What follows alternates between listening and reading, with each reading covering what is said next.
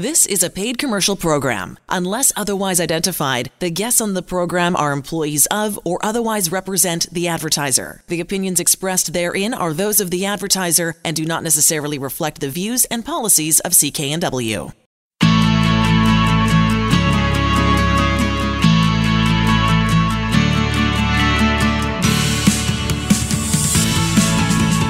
Welcome to Dollars and Cents. I'm Elaine Scollin, along with Blair Manton from Sands & Associates. They're experts in helping you get out of debt. So we're going to talk about credit card debt and how to pay it off. And there are some specific ways to do that. But it feels like a big, giant thing to have to take on, because it doesn't seem like anybody's willing to give breaks on these things. Well, it's just so easy, Elaine, just to slip into the cycle of just pay the minimum each month. No one ever calls you for a delinquent payment. Because it actually tells you on the statement. This is all you need to do to tick the box, right? And then you're compliant and your credit rating is usually okay. Yes. And all that good stuff. But I've had clients tell me, it feels like you're pushing a boulder up the hill every month and it just tumbles down against you every month after because the interest just piles on again. So it can feel hopeless if all you're doing is just making minimum payments. Absolutely, because they do tell you too. I mean, that's sort of a new thing, right? Yeah. That the credit card company will tell you how long it will take if you just pay the minimum. Thank you very much. How long it will take to pay off. And just that debt, that current statement, not the... Not if you continue to use your card. Not with any new purchases or things like that. So, let's go through a couple examples there just to give the listeners a bit of an illustration of, how severe it can be to be in some credit card debt and just be making the minimums. So, let's say it's a $5,000 balance. So it's something probably a lot of folks could relate to. Maybe things got out of hand for a few months. There was a vacation overrun or something like that. Well, let's say it's a $5,000 debt and it's on a store credit card. And this is something you wouldn't want to do because, the big retailer credit cards are typically the highest interest rates, at 29.9% interest rate.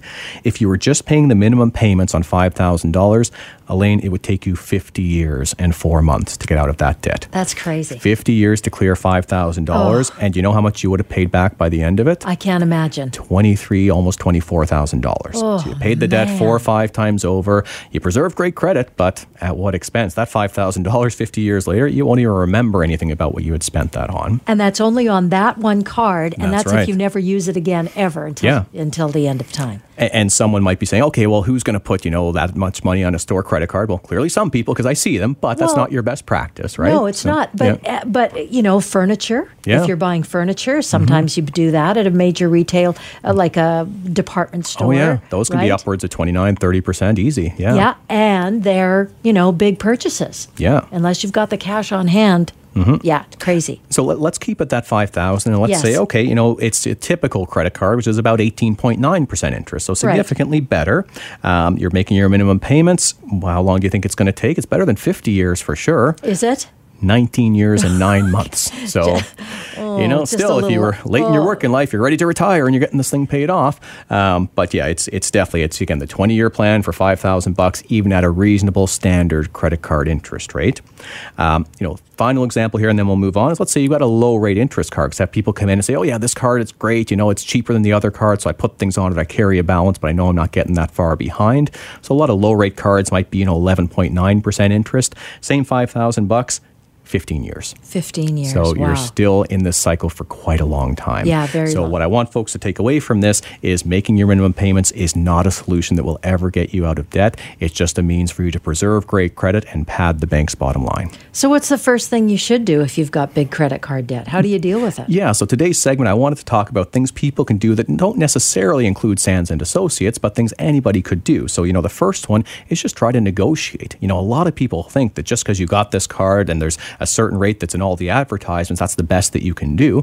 It's often not the best that you can do. Really? They will lower it? Yeah, and now it depends on your situation. If you've been delinquent for the last 6 months and they're calling you all over the place, no chance on that. If you've never missed a payment and you're telling them, this interest rate's too high, I'm considering taking my business elsewhere for a better deal, generally you'll have a positive conversation and you might end up with some interest rate reduction. Yeah.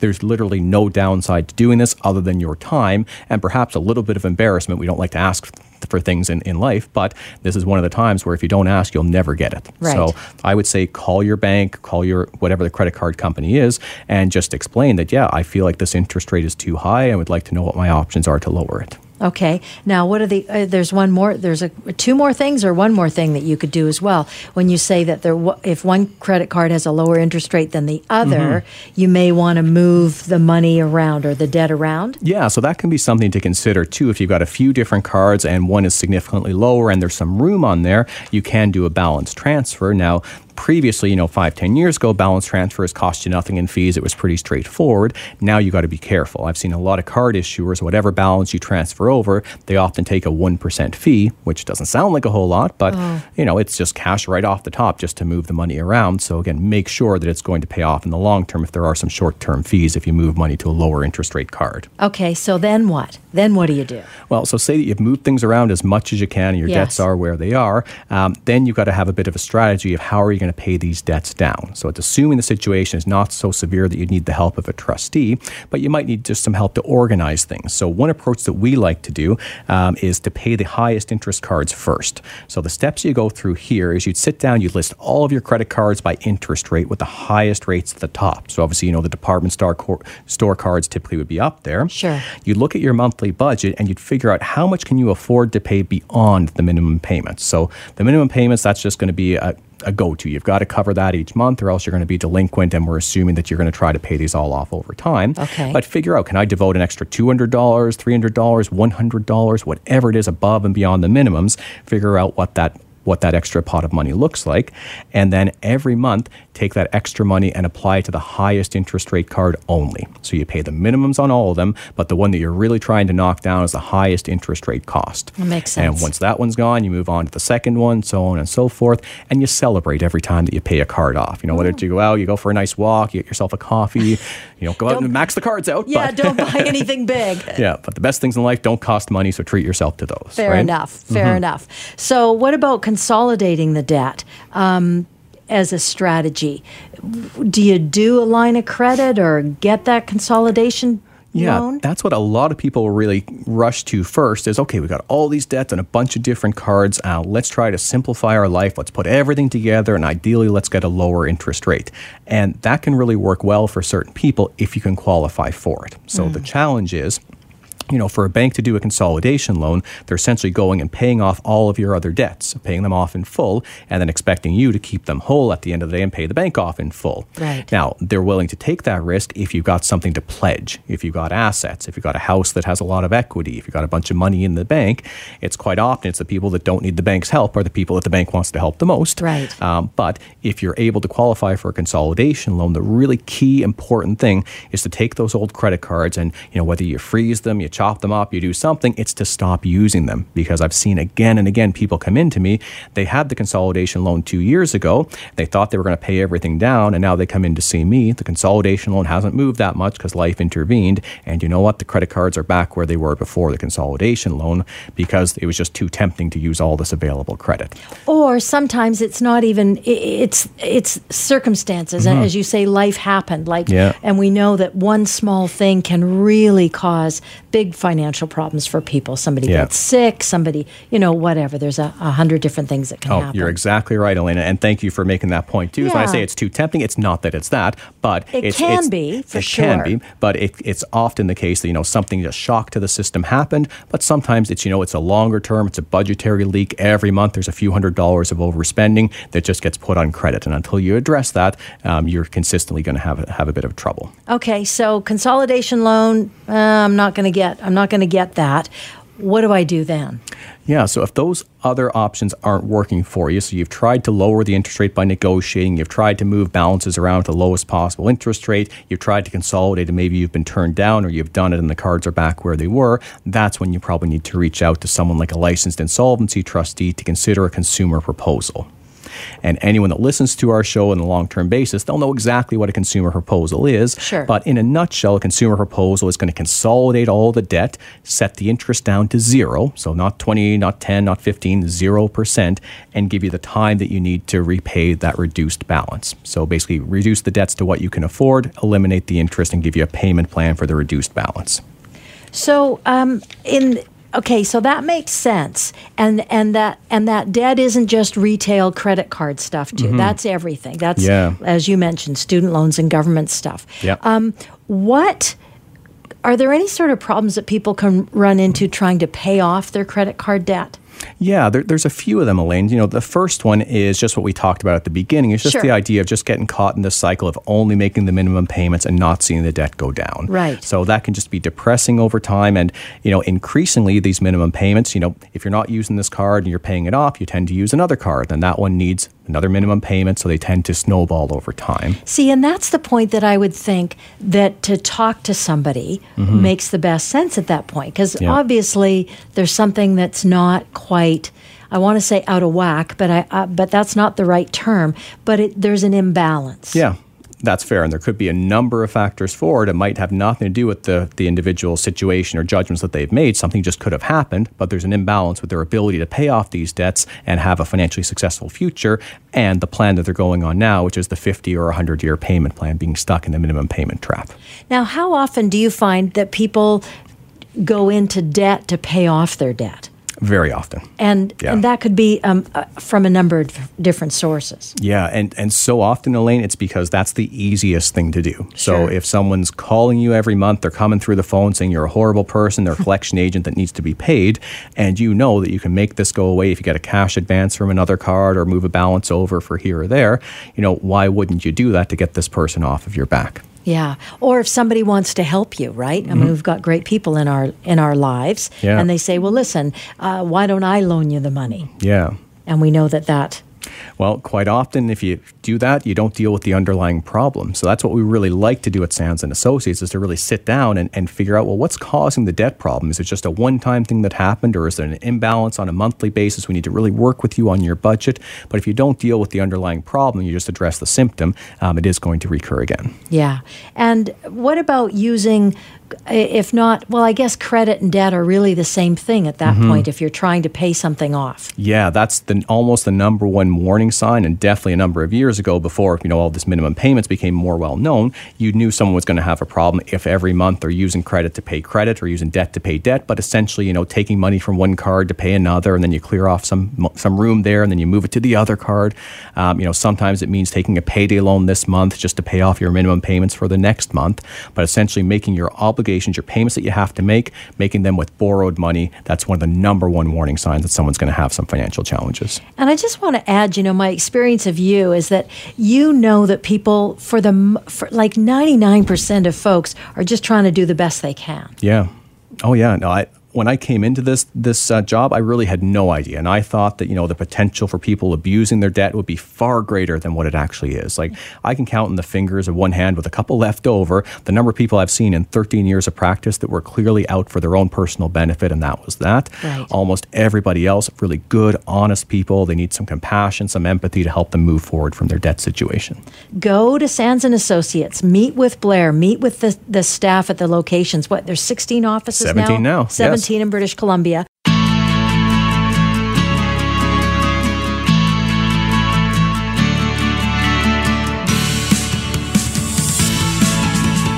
Welcome to Dollars and Cents. I'm Elaine Scollin, along with Blair Manton from Sands & Associates. They're experts in helping you get out of debt. So, life after a consumer proposal or bankruptcy, I think this is a great topic for a segment, because if you're wanting to get some debt help, one of the things would be, okay, what then? Like, what's the long-term impact if I do a consumer proposal or a bankruptcy? For sure. Yeah. Is this going to ruin my life? Yeah. Right? I want to know what the impact's going to be. Not the month to month. When it's done, what happens then? So cool. I'm glad we're doing this. So first thing is, can we talk about the length of each? Is there a of a difference? consumer proposal and a bankruptcy. First off, how you even get started is, you come for a few meetings. So typically with Sands & Associates, you meet us 3 times. So the first meeting, it's an initial consultation. We come in, blank sheet of paper, ready to listen to all about the situation. You hopefully bring in a bit of information about your debts, about your assets, about your income, and we review everything, answer all your questions, and we have a bit of an idea of what some good solutions are for you. Okay. At that point, you go customized, I might add, of course, right? Yeah. It's completely based on what I have when I walk in the door. Yeah, exactly. So if someone's got, $5,000 of debt, it's a different solution than someone with $50,000 or $500,000. So assets and circumstances, someone 80 years old has different objectives than someone at 20 years old. Sure. So absolutely, it's a customized debt solution. So the first meeting is kind of high level in general. The second meeting, which can be just a couple days later or maybe a week later if you need to get information together, that's when you bring in all of the details. So you bring in, your last year's taxes, you bring in the most recent bills, your pay stubs, nothing too extreme, but just basic stuff to prove everything you've told us about your debts and your assets.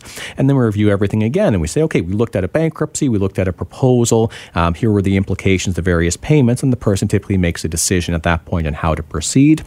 We meet a third time, which is usually a couple days later. We've prepared all the legal documents, and that's when the proceeding starts. So all three of those meetings can happen in the space of a week. Sometimes people spread them over a few months. We're indifferent. It's just whatever pace the client wants to move at. And really importantly, no one makes any payments until and unless they've decided to file a formal bankruptcy or a consumer proposal. There's no payments for the first couple meetings. If it's just free advice, well, then you move on with a little more information than when you started.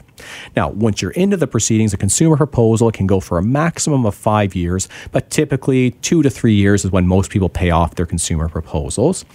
Bankruptcy is often a little bit shorter. So if someone's never been in bankruptcy before, if they're low income, bankruptcy is done inside of a year, so about 9 months typically. If you're not low income, it's about a year different, so it's about 21 months in total. Neither of them are, 7-10 year type of cycles. They're generally, bankruptcy is done within a couple of years, a proposal a maximum of 5, but typically about 2 to 3 years. Okay, so what happens then at the end, or when both of these things are completed? So if I did a consumer proposal with you and I did my, what would you say, 24 to 48 months? Yeah, that's sort of something the like average. That. Yep. So I'm in the end of 48, number 48 months. Yeah, so in a consumer proposal, you got two obligations. One is to make all the payments, which you've now done, and to come for 2 counseling sessions, which you normally do in the first 6 months or so. So we're going to assume that those have been done as well. I do those in the beginning. No, by law, they've got to be done pretty well up front to give you all the habits to, change things over time. Oh, excellent. Okay, that makes good sense. Exactly. So when you're done the proposal, the trustee reviews everything, all the payments, looks at all the claims, makes sure everything's been administered the right way, and then issues a certificate of completion or a full performance. So it's basically a legal certificate that absolves you from anything to do with these debts in the future. It says full and final settlement on everything you've done in the proposal, and you move forward with your life at that point. If it's a bankruptcy, it's a little bit different in that there's a discharge. So when you go into bankruptcy, you're in the legal state of bankruptcy, and the court has to agree to remove you from that legal state of bankruptcy. So it's more severe than a proposal. In a proposal, there's no sense that you're in bankruptcy or not. You're just doing a payment arrangement. Right. In a bankruptcy, you have to be discharged from bankruptcy.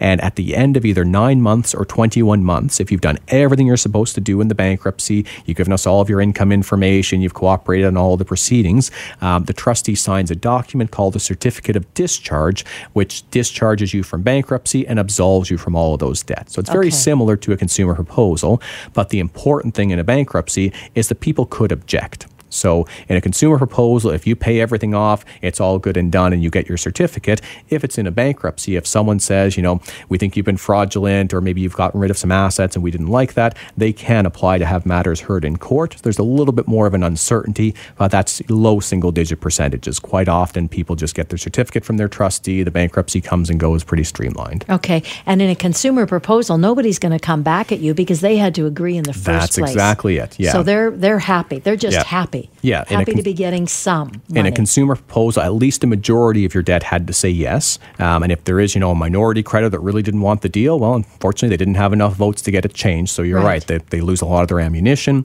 In a bankruptcy is kind of forced on the creditors. They don't have any right to say yes or no until the end, which is when they can object to the person finishing the bankruptcy. Makes sense. So I know that people get all concerned about credit scores. In a consumer proposal, do they get impacted? And in a bankruptcy, do they get impacted, and what kind of impact? Yeah, so yes is the answer in both. So anytime you don't pay back all your debts in full with all the interest that they want, your credit takes a hit. That's the price of restructuring your debts. Now, it's not a lifelong sentence by any means, and we've often talked on this show how much smarter it is to take a short-term hit on your credit, clear off all the bad debt that you're dealing with, and then rebuild your credit with no debt. You'll be so much better off. But the nuts and bolts of it are that if you did a consumer proposal, from the day you pay off the proposal, so if you pay it off in 3 years, the proposal is going to clear 2 to 3 years after after that last payment, depending on the bureau. To be safe, let's say 3 years. Okay. So for the next 3 years after you've paid off that proposal, if someone looks at your credit, they're going to see all of your accounts and they're going to see, included in consumer proposal. Okay. Now, anything new that you do after that is going to start to show up, and the more new information you put in your credit report, usually within about a couple years after the proposal, even though it's still on your credit report, people can get mortgages, they can get car loans, they can apply for credit. So what you really do after the proposal matters a lot more than what happened before. Okay.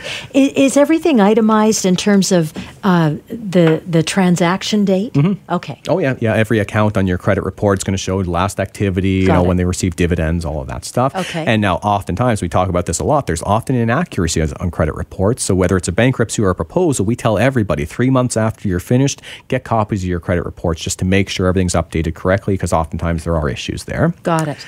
Now, with the bankruptcy, from a credit rating point of view, a bankruptcy is typically over more quickly than a consumer proposal, but its credit rating lasts longer. So a lot of people think bankruptcy takes 7 years. Well, it doesn't. It takes less than 1 year for most people, but it's noted on your credit report for 6 years after you finish it. So that's where kind of that 7-year myth comes from. Now, really importantly, just because it's on there for 6 years doesn't mean you can't get credit if you rebuild the right way. If you decide not to touch any credit until 6 years is gone, well, then you're going to have a 0 rating. It's going to be pretty tough to start from there. But in our counseling sessions, we tell you, as soon as you're discharged, go out and get a secured credit card. If you're trying to build credit again, go out and get a secured credit card. You can never go over the limit, never get into trouble. But the best credit cards, every month, they're going to put a good story on your credit report. We're going to tell you to try to save money, do an RRSP loan every year at tax time. That's going to report positively on your credit. And we're also going to tell you to pay the darn little cell phone every month, because that's the number one thing that puts negative things on your credit. So to attend to every expenditure every month and make sure just the little bills don't get missed, because those can really cause you an impact. Now, we just have a minute or so left. Should we talk about how long it takes for someone to establish new credit? I mean, that's a variable as well. Yeah, but with the right steps, there's a formula, and it's 2 to 3 years from 0 to hero, so to speak. From literally you are in bankruptcy with no assets to you could be getting a mortgage can be as little as 2 to 3 years, and that's based on when you come out of a bankruptcy, you owe nobody anything. And what creditors tend to really put a lot of weight towards is about the last 2 years of history. So if you come out of a bankruptcy and a proposal, you get a couple of credit cards, you have limits that are relatively low, but you keep them less than 50% utilized, so you don't go over half of your limit, within a couple of years, you'll find that your credit rating has significantly improved. And does that include credit cards as well? Oh, yeah. Yeah, credit cards are your number one way to improve the rating. That's what they measure a lot of the time. Okay. And car loans, too, that seems to be the other thing that people sort of are when they're in debt, a car loan can sometimes be part of that. You want to be careful, because sometimes that's used to sell really high cost financing. Sometimes, 30% per annum car financing to say it helps you build your credit. It's not worth that. But a good car loan at a reasonable rate can help for sure.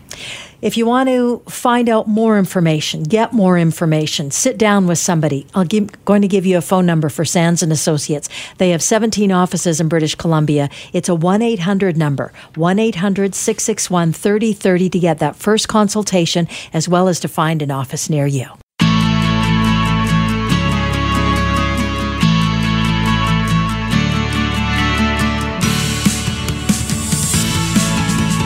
Welcome to Dollars and Cents. I'm Elaine Scollin, along with Blair Manton from Sands & Associates. They're experts in helping you get out of debt.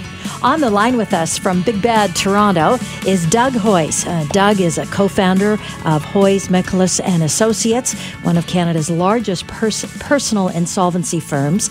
In his 30 years as a chartered accountant and licensed insolvency trustee, he's personally helped over 10,000 folks solve their debt problems and rebuild their financial future. And he's pretty passionate as an advocate for ensuring that people find the right solution for debt problems. He's interviewed in all kinds of media, including this show. Thank you very much, Doug. Shares his knowledge and expertise in a lot of common financial myths and mistakes. He's been on CBC, Global News, Globe and Mail, Toronto Star, Business News, and so on, even Huffington Post. So he's everywhere, which is great. Thank you so much for joining us, Doug. Great to be with you, Elaine. So we're going to talk about an interesting study that your firm undertook all about millennials. It's called the Millennials Debt Study. And when I saw that this is what we were talking about, I thought, what a great idea, because depending on how old one how old you are, how old I am, I have a particular view of how millennials view the world. And I'm really interested to see if that's true or if I've just bought into a stereotype. And, I worry about them in a lot of ways, especially when it comes to financial stuff and money and debt and all that. Yeah, and I'm not a mind reader, so I'm not going to tell you how somebody else thinks. But what we did in this study was look at the actual data. So as you said, we're a firm of licensed insolvency trustees based here in Ontario. And so we took all the data from everybody who filed a consumer proposal or a bankruptcy with us over the last many years. We've been doing this study since 2011. And the overall study we call it's Joe Debtor, but this year we focused much more on millennials, and we define millennials as people who are, roughly born between 1981 and 1996, so sort of, 22 to 37 years old. And that's kind of an arbitrary definition, but that's the one that we used. And we compared them to other age groups, like seniors and boomers and that sort of thing. And, ultimately at the core, we're all the same. We all want to have a good job. We all have, credit card debt and things like that. But millennials are faced with some specific challenges that older generations don't see. And I think your point about and really what you were saying is it's hard to understand what someone else is going through unless you've walked in their shoes. And so it's very easy if you're a baby boomer or maybe even someone retired to say, those millennials today, they're always complaining about this, that, the other thing. I got a job, I worked, I didn't have all these problems, yada, yada, yada. And okay, but let's look at some actual facts here. So the biggest problem many millennials have today is student loan debt.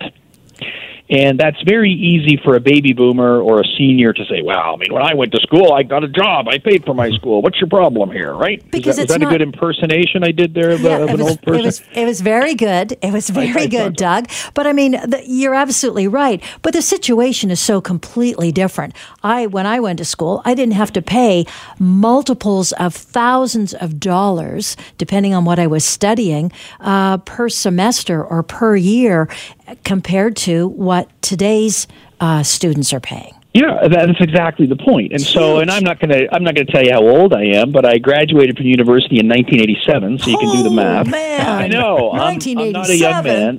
I'm not a young man. And so when I went to the University of Toronto, and I'm an accountant, so I took accounting courses, my tuition was about $1,000 a year. So for all the courses, Doug. For all the courses, per course, for a whole year, not just for a term, for the whole year. Well, it's interesting, Doug, because I graduated in 2002, and my tuition was about $5,000 for all the courses. So it went up a factor of 5, but it's even worse now. Yeah, and today, for a basic Bob education, again, taking accounting is something really easy where it's not very expensive. There's no lab work or anything like that. So maybe it's $7,000, but then, of course, you've got all the other stuff on top of it. So when I went to school, it was mathematically possible to get a summer job, earn enough money to pay your tuition. I could get a part-time job during the year to pay for my, books and incidentals. My family helped out with living expenses. I didn't have to get any debt. Well, today, like you said, $7,000 is kind of the base number for tuition. And then when you add living expenses and books and everything else on top of that, it's a lot more. And if you want to take a real course, like not accounting, but engineering or something, then you can easily be looking at $16,000 or $18,000. Well, tell me how the math works with me getting a minimum wage job during the summer. There's no way I can generate that kind of money. So unless my family has money or unless I qualify for scholarships, I'm getting a student loan. And as a result, we're seeing more and more people graduating with student loans, and therefore they're starting off behind where us older people started many years ago. I think it's a really valid point, a super valid point. And I think that's, too, where millennials get into that, not habit, but have that opportunity to then go to their boomer parents and secure or ask for support in some way. So, lots of folks are living at home still, and for very good reason. Yes, and debt becomes normalized. It just becomes a thing, right? And so, my father, who's now in his 80s, he didn't have to have much of a mortgage when he bought his first house, 50 years ago for $30,000 or whatever it cost. Yeah. Whereas today, and I mean, you know this more in Vancouver than we know it in Toronto, and it's bad here, is, a little tiny 200 square foot house costs $19 million. Yeah. So there is, and maybe my numbers are a little off. Exaggerating just a little. I think I got the maybe gist in of West it. Van, yeah. I think I got the gist of it. So there is no way you can possibly consider buying a starter home or a starter condo without a massive amount of debt. There's no way you can consider going to school without a bunch of debt. So debt is something that is just with us. That it hasn't always been that way. That's the way it is now. And so if I'm used to having this kind of debt, I can't make ends meet. It's not that big a stretch then to be using credit cards, payday loans, other forms of debt to survive. And that's where we find ourselves today. And Doug, coming to your study here, one of the things that really surprised me was just how much this group of clients is growing as a proportion of the people that file for bankruptcy. I was looking, and you were saying between 2011 and 2018, the millennial cohort, they increased by 22% of the overall population. There's 22% more people as millennials, but the share of them filing insolvencies increased by 162%. That's a massive change. So this, I think you said, it's the fastest group of individuals filing insolvency right now. Fastest growing group. It's the fastest growing age group, and you're right. And part of that is, they're now getting older, and as you know, the perfect age to go bankrupt or file a consumer proposal, or the most common age, is somewhere in your mid-40s, sort of 44, 45, 46, and I'm sure you see the same thing, Blair, where you are. And the reason for that is I've been, in the workforce for 20 years, so I've had time to build up debt. Maybe my kids are, still around, and I'm still supporting them. My parents may be still around. Maybe I'm supporting them. They haven't, left me an inheritance or anything like that. So I'm at my peak borrowing years when I'm in my mid-40s. Well, now we're seeing that pushed back to millennials who are in their late 20s, early 30s, mid-30s, who are carrying all this student loan debt. So they then have to resort to things like credit cards and payday loans just to survive. And as a result, they are becoming a fast-growing cohort. They aren't quite as big yet as the mid-40-year-olds, but they are growing very fast and catching up very quickly. And Doug, you mentioned payday loans. Can you just talk a bit on that? Because I was really surprised. It was almost half of the respondents in your study of the millennials, they had at least one payday style loan. And this is kind of, it's a recent form of financing. I guess payday loans always existed, but now you've got them everywhere and on every corner, with some pretty slick branding. So what did you learn about millennials and their use of payday loans and other high interest loans? Yeah, and I would say student loans are the biggest epidemic. Payday loans or payday-style loans are the second biggest epidemic. And you're right. It's almost half of our millennial clients have payday loans. And if they have one payday loan, they have more than four of them. Wow. So it's not just one. You know, when you're eating a box of cookies, you don't just eat one. Well, it's kind of the same with payday loans. The total that they owe is almost $4,800 on these loans. And okay, you might think $4,800, that's not that big a deal. Okay, we'll do the math. So, and I'm not familiar with the laws in BC, but in Ontario here, the maximum they can charge on a payday loan is $15 on every 100 borrowed. That's the same here. Same in British Columbia. Okay, so you borrow $100, pay it back in 2 weeks, you pay back $115, then I got to borrow $100 again. If I do that 26 times during the year, every 2 weeks, I've paid $390 in interest on my $100 loan. That's a 390% interest rate. So, okay, $4,800 is not a big number, but if I'm paying 4 times that in interest, it's not hard to get into trouble. And the other problem, as you alluded to, Blair, is that it's not just a payday loan. I'm borrowing $500 and paying it back in 2 weeks. The payday loan companies now have branched into installment loans and fast cash loans. So in Ontario now, it is possible to get an installment loan from one of these places for up to $15,000. Now, they can't charge 390% interest because there are federal usury laws that apply all across Canada. The maximum interest rate is 60% under the criminal code, so they charge 59.9%. And again, on $15,000, that's a huge number.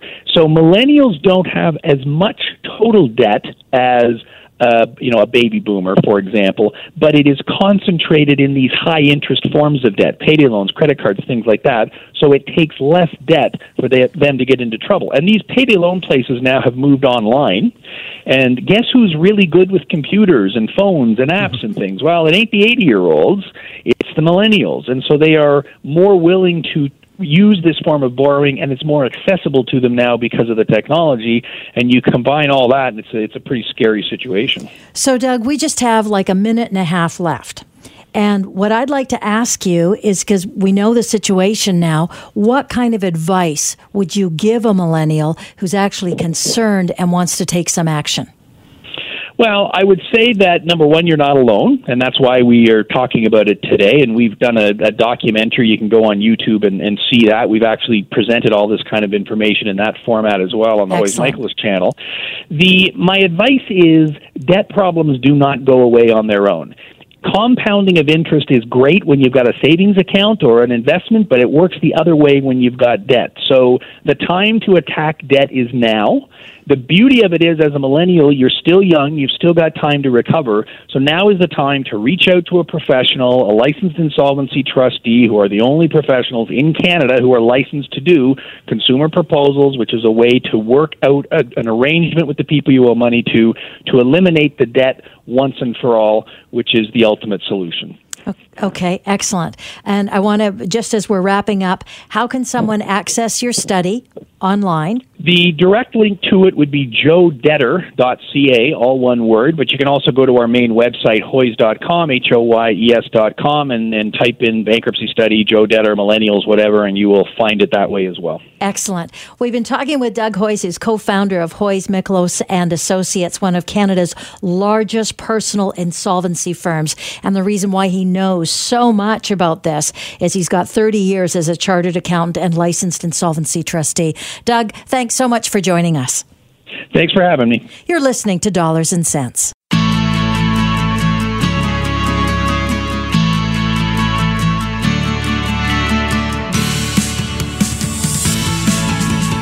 Welcome to Dollars and Cents. I'm Elaine Scollin, along with Blair Manton from Sands & Associates. They're experts in helping you get out of debt. So this is one of my favorite segments that we do, the monthly client roundup. Sort of the stuff that you're seeing that's coming across your desk, other than the clients that you're seeing, at least for this first part. Yeah. Is there a change? What's Canada Revenue doing? Are they looking at people differently, or what do you think? Yeah, it's interesting, Elaine. You know, first off, we're busy these days. It's the busiest I've ever seen it. I've been at this firm almost 11 years now. Summer is usually pretty quiet, but day in, day out, we've got people just struggling to get in for meetings with us. It's that busy. So a lot of people are struggling. I feel like there's been a bit of a turn, and we're kind of the leading indicator of, you know, where I think a lot of folks are going to have some challenges. So I'm so glad that people are seeking help, though, whether they end up using you guys or just figure out their own stuff. Oh, yeah. Right? No, if someone can figure out with a meeting with us that they're able to restructure their budget, you know, figure things out, and they don't need to file formally, that's success for us as well. So we're happy with that. But yeah, it's busy days these days, which we're happy to see. Okay. So in terms of what I'm seeing these days, one thing really surprised me in the last month, and that has to do with our favorite pals over at Canada Revenue Agency. And the way I'm summarizing this is it seems like they've decided that the small fish are easier to catch than the big fish. And what I mean by that is I see people quite often who, for it could be a lot of different reasons, but they might owe $50,000, $100,000 or more than that to Canada Revenue Agency. And CRA seems to be willing to work with them, you know, put together payment plans. You know, they're kind of slow to seize assets as long as the person is in touch with them. But what I've seen in the last month has been two separate examples where Canada Revenue Agency has essentially thrown their hardest methods of collections at folks who owed less than $7,000, sometimes $8,000 of debt, and were just kind of struggling to get by on a monthly basis. So it really surprised me, and it seems to me there's a bit of a policy change on CRA where they've now decided, let's go after the really small debt taxpayers and let's hit them really hard with what's called a requirement to pay. That's what I'm going to explain to you here. Okay, do. So the document I've got in front of me, this was issued, you know, in June 11th of 2019, and it's sent to a person's employer. And big letters up top says requirement to pay, and it says the following taxpayer, in this case, owed around $7,000. We're not talking $70,000, we're talking $7,000. And it says this requirement to pay from the Minister of National Revenue requires you to send us any money you would otherwise pay to the taxpayer. So again, this is to the boss saying the money you would pay to the employer, to the employee, but do not send more than the total amount at the rate of 30% of each payment for wages or salaries. So the day this was received by that person's employer, suddenly he started working for 70% of his wages. 30% got automatically sent off to CRA. And did this employee know that this was coming? No.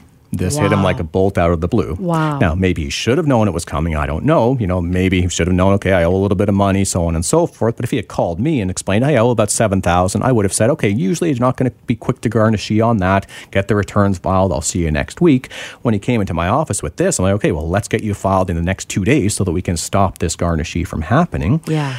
Because what it's saying, essentially the employer has no option here. There's liability here that the government says to the employer, if you do not pay the money that's required according to the terms of this requirement, you will become liable for the payment of this money.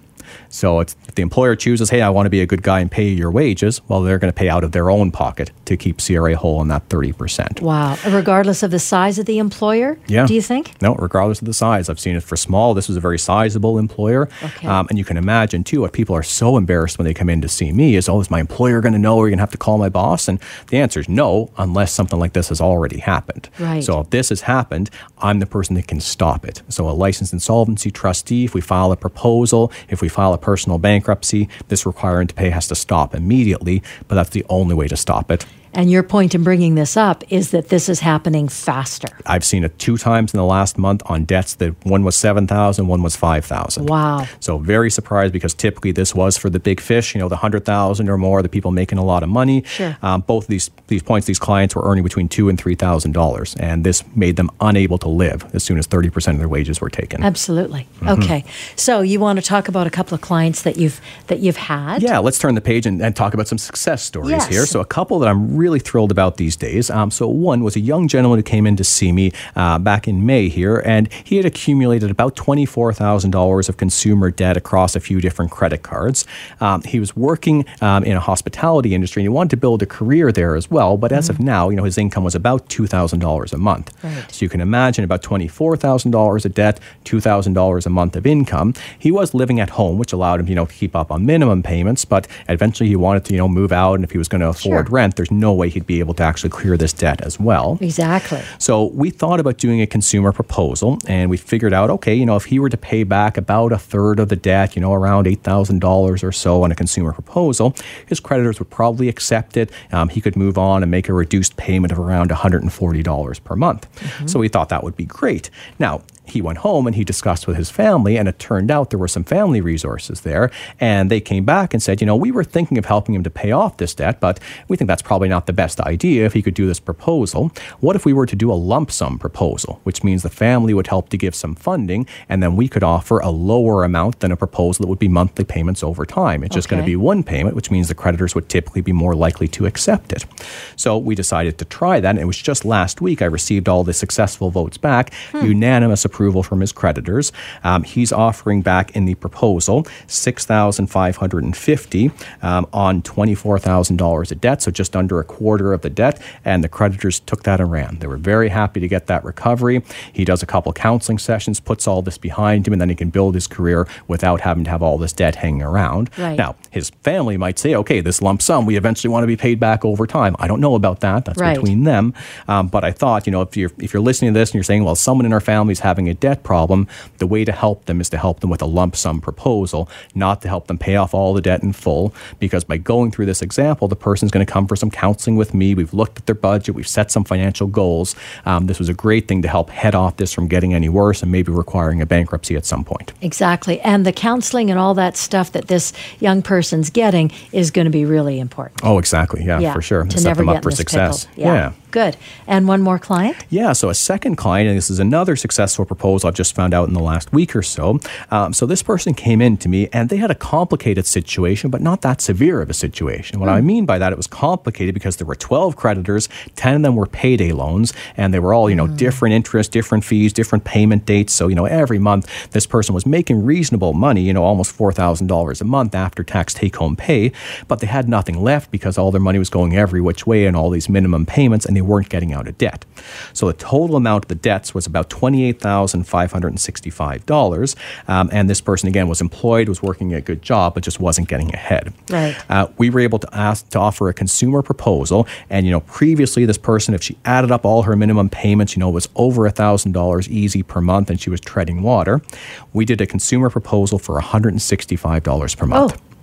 So her debts were just under $29,000. In the proposal, we're offering them back $9,900, which is $165 a month over 60 months. And what I anticipate is she's going to pay that off way quicker than 60 months because she's going to be able to adjust her budget and kind of figure things out. But she was just over the moon completely when I said, all these minimum payments, you don't have to do them anymore. And the proposal payment, she thought it'd be $700, $800. When I told her $165, she almost jumped out of the chair. Oh, I bet. And now one thing that really struck me as well is on this lady here, very sophisticated, again, successful person, but she didn't know her rights. And when she signed onto some of these payday loans, this was the first time I had seen, but they actually had her sign a consent to assign her wages. So it said, if I miss payments, I agree that you're able to contact my employer and take 30% of my wages. She showed me that. I'm like, this would need to be stamped through a court, approved in a court, so on and so forth. She said, well, no, they just told me I had to sign it. So one of the first things that I wrote was a letter to them saying, I don't believe this has any force and effect. This is not a legal garnishee, but I wanted to get her filed as quick as we could so then legally I could make sure her wages didn't get taken. But I think it was the payday loan company knowing this has no force and effect, but they don't know that. So I want the person to think if they don't pay, I will go and take their wages. So it's very manipulative, very covert. That's what I would say, yeah. Which we know payday loan companies aren't. Worst of the worst in my view. Thank you for saying it so I didn't have to. Fair enough. So anything else you want to add? I just want to say, if any of this information is resonating with any of our listeners, because we know that this happens on a regular basis. Yeah. Folks just get into that cycle and needing some help. Go to the website to see some great questions and answers at sands-trustee.com and then give them a call. It's 1-800-661-3030 for that first consultation. And to find an office near you, and there's 17 offices now in British Columbia. You're listening to Dollars and Cents. The proceeding was a paid commercial program. Unless otherwise identified, the guests on the program are employees of or otherwise represent the advertiser. The opinions expressed therein are those of the advertiser and do not necessarily reflect the views and policies of CKNW.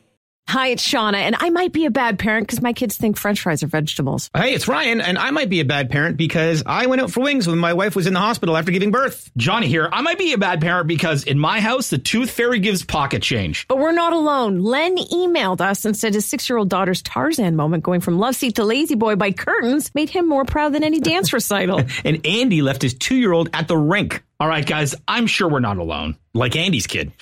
For stories and confessions like this, make sure you check out our podcast. It's called Bad Parents, and it's available wherever you get your podcasts. I left a glove at the rink.